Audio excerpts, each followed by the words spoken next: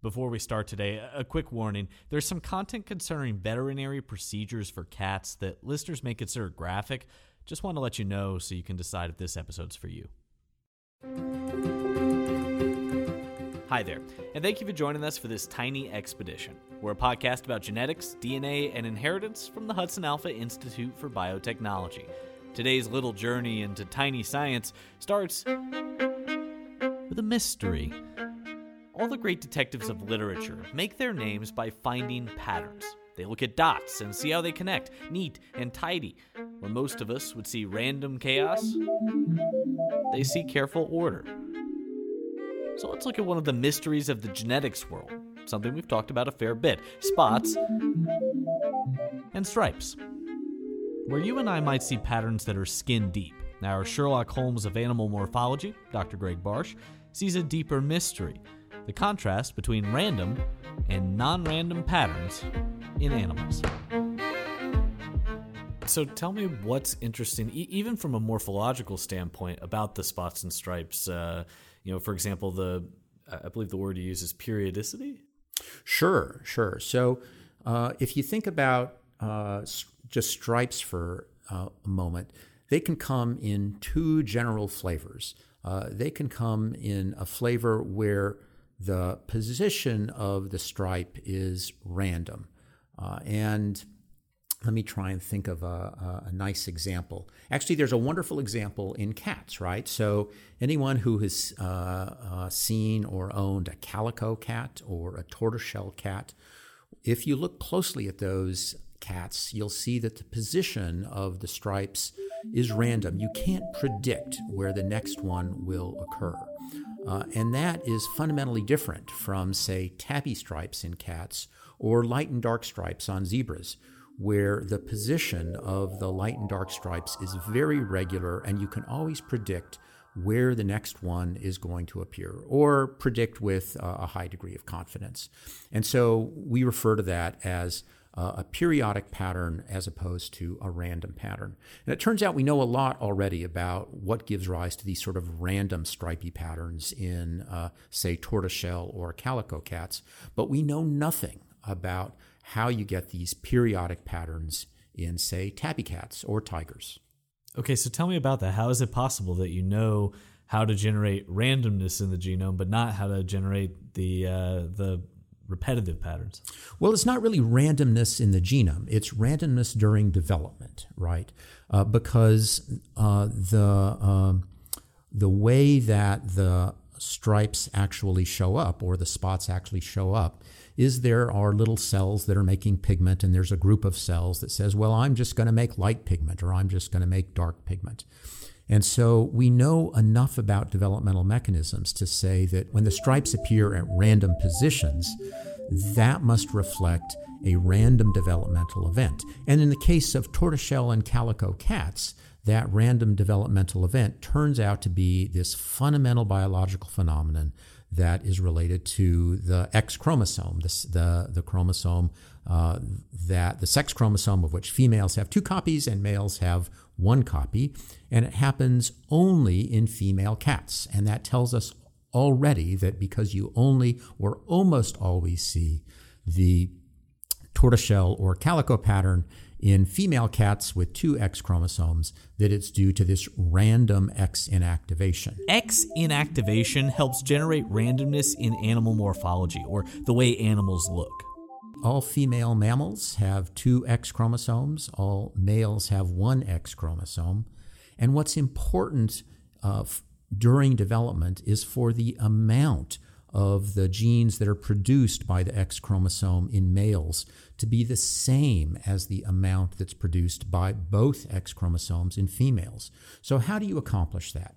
And the way that evolution has figured this out in mammals is that in all females, in which every cell has 2 X chromosomes, one of the X chromosomes is turned off. It's inactivated. So in every cell in the body of females, only one of the X chromosomes is producing genes at any particular time. And when the cell divides, it remembers which X chromosome has been inactivated, and it keeps it inactivated in females.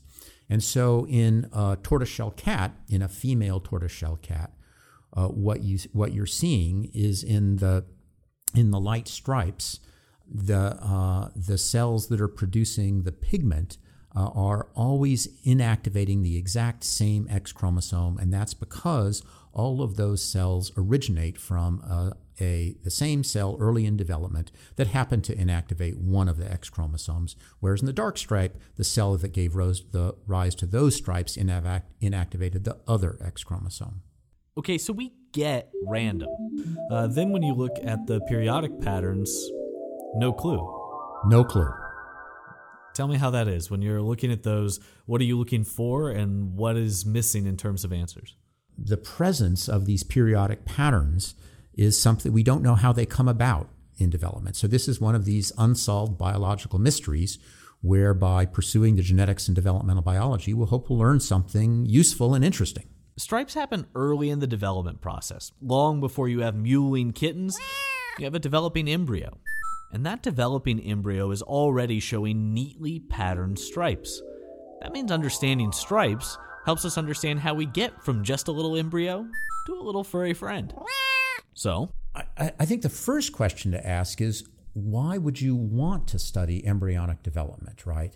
And there the answer is, we know the stripes begin sometime during embryonic or fetal development. And the reason we know that is because whenever you see a newborn kitten or a newborn, if you're lucky enough to see a newborn tiger, say, or even a newborn zebra, those animals you can see the stripes from the very beginning.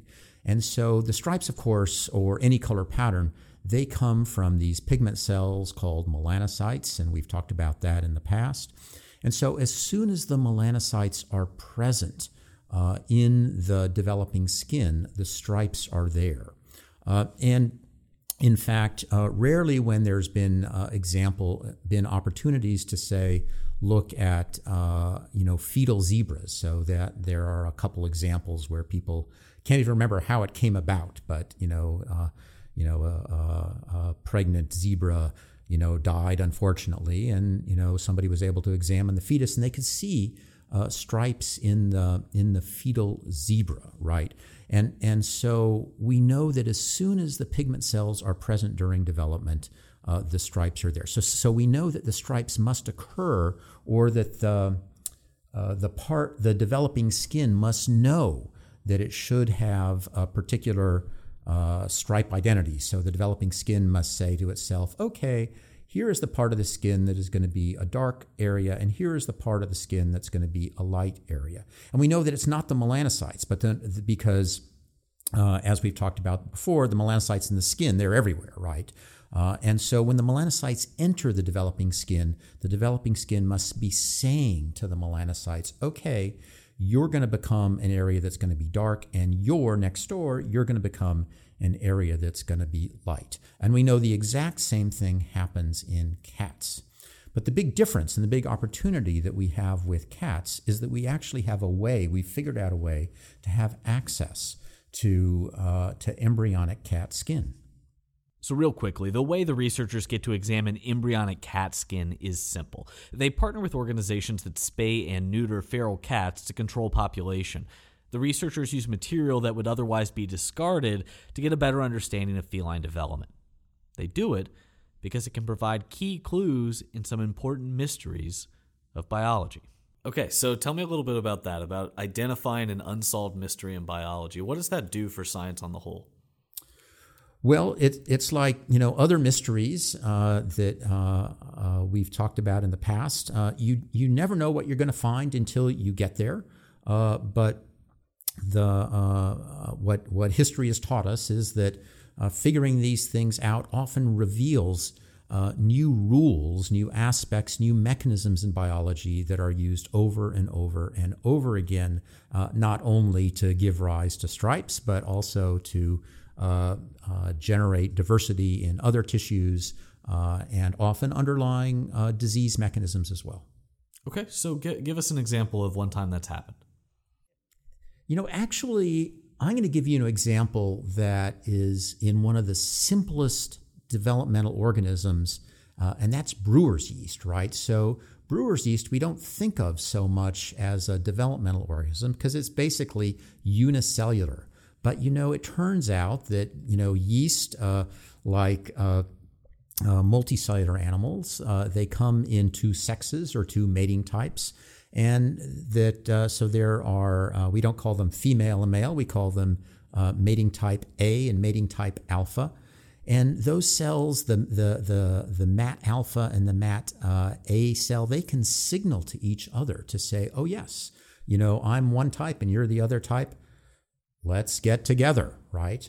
And the study of that process, how that signal gets passed from a MAT A to a MAT alpha cell or vice versa, has uncovered a signaling pathway that is representative of a really important class of signaling molecules and receptors that are utilized really by all multicellular organisms. Got it. And so used how by other multicellular organisms? In many different ways. A related signaling pathway is used in human cells to control things like blood pressure and heart rate and many aspects of endocrinology and brain function. Got it. And so how does understanding the pathway help us in, say, medicine? When you say, oh, well, in yeast, there are these different components of a pathway. There is the signaling molecule, there's the receptor, there are the molecules inside the cell that the receptor then activates, and then those molecules are then somehow translated into a downstream response inside the cell.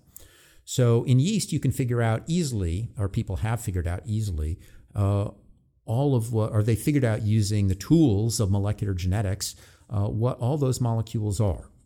And so then when you move to a situation, say, in a much more complicated animal like humans, and you say, here is a disease, and it's a disease that's caused by a mutation in a receptor that's in the exact same family as the receptor that is responsible for mating type signaling in yeast.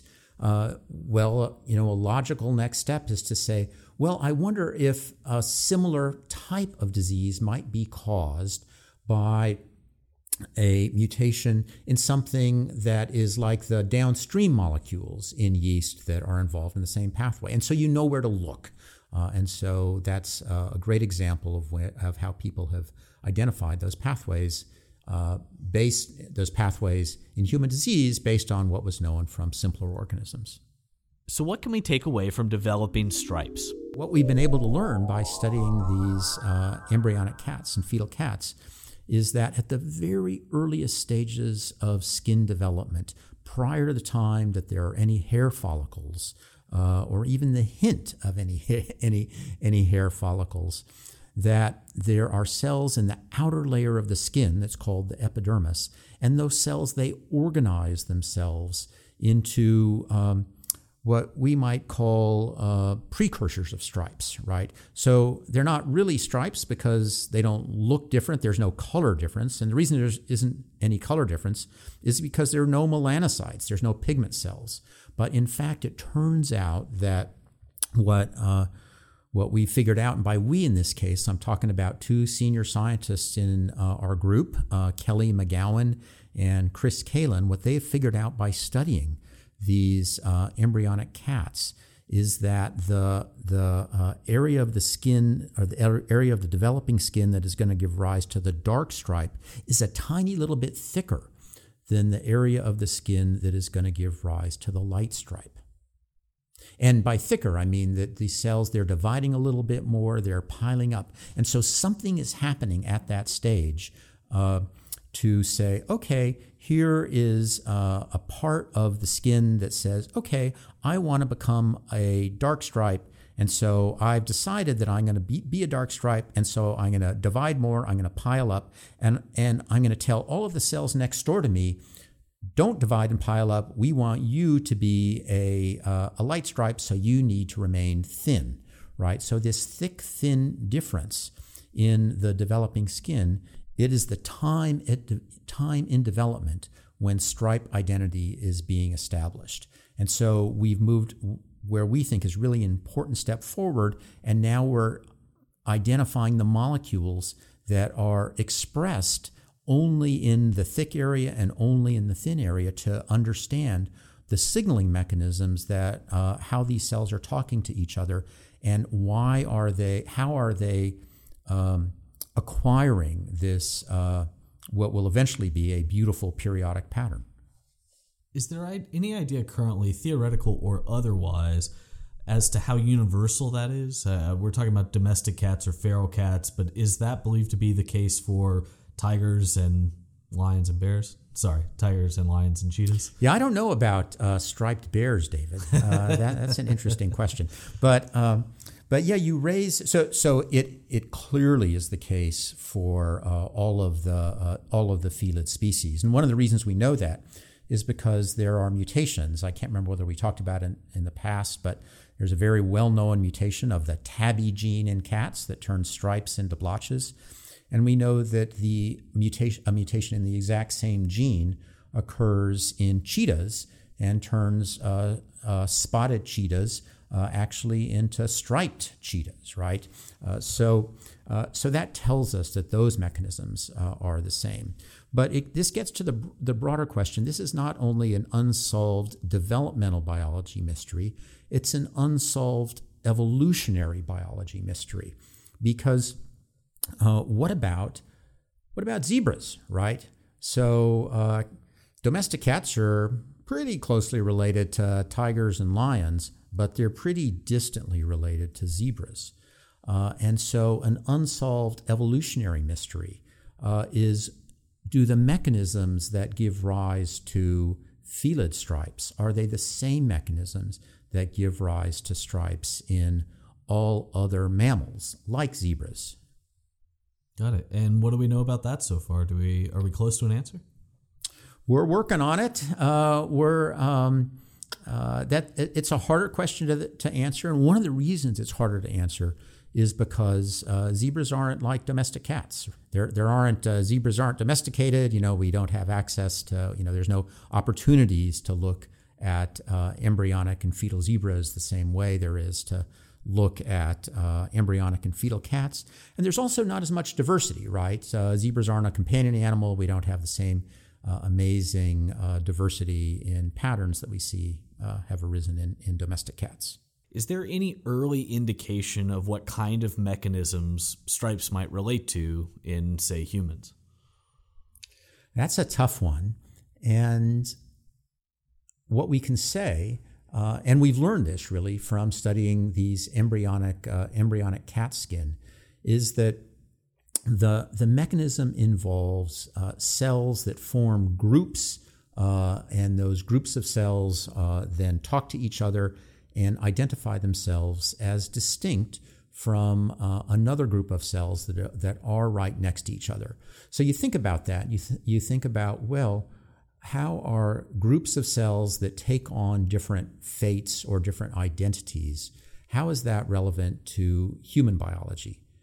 And it's relevant to just about every different aspect of developmental biology that you can think about, right? So many different aspects. And frequently enough that it matters, something goes wrong in the developmental process, right? And then you have to figure out what went wrong and how you might correct for it or address it or identify it. Sure. So there are some kind of simple sorts of things. You could say, well, there are developmental abnormalities that can give rise to birth defects in humans, and we'd like to know more about those to see if someday we can fix them. But developmental biology is also important in the context of human disease in adult life, right? Because there are many examples where things go wrong, very common diseases in adult life, where an understanding of developmental biology can give you insight into potential treatments. And I'll just give you one really great example here, and that's bone marrow transplantation, right? So bone marrow transplantation is often a cure for many different types of blood cancer. But how do you get the cells that give rise to all of the different blood cells from the bone marrow, right? And so often we call it bone marrow transplantation because we look for an identical twin or somebody who's very closely related who has the exact same DNA sequence or who was histocompatible. But wouldn't it be nice if we didn't have to do that? And if you again think about bone marrow transplantation, many of us are familiar with these stories where, we're searching for a donor. But what you would really like to do is to start with the stem cells from the individual who is ill to begin with. And so an understanding of developmental biology is helping scientists to take, say, cells from the skin of the individual who might be ill and turn those into stem cells that can actually then give rise and repopulate the bone marrow. And so that's something that's happening right now. People are working on those. It's something that I think we'll probably see in the next several years. And there's similar kinds of ideas that people are talking about for more complicated conditions like neurodegeneration, right? Wouldn't it be nice to understand the mechanisms that underlie brain development so that when something goes awry in an adult brain, we can actually fix it by recapitulating the developmental processes? Got it. Okay. And so now fast forward to the end game here. When you go to work in your lab and you think of this is where we're going, what does that picture look like in your head?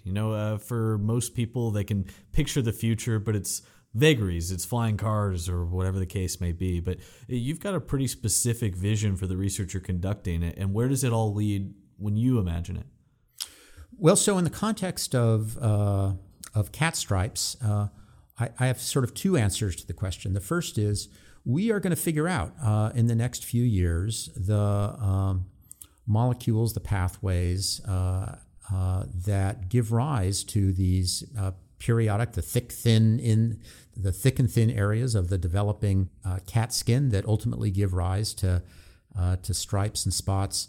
And we're going to understand that, and we're going to then ask, well, how are those mechanisms shared across other animals, across other tissues, across other systems? So that's one answer. The other answer gets to the evolutionary question, because as we discussed, the cells and the molecules and the mechanisms are the same across these closely related animals like lions and tigers and cheetahs and cats. But why do those animals look different? Why do tigers have stripes? Why do cheetahs have spots? Why do leopards and jaguars have rosettes?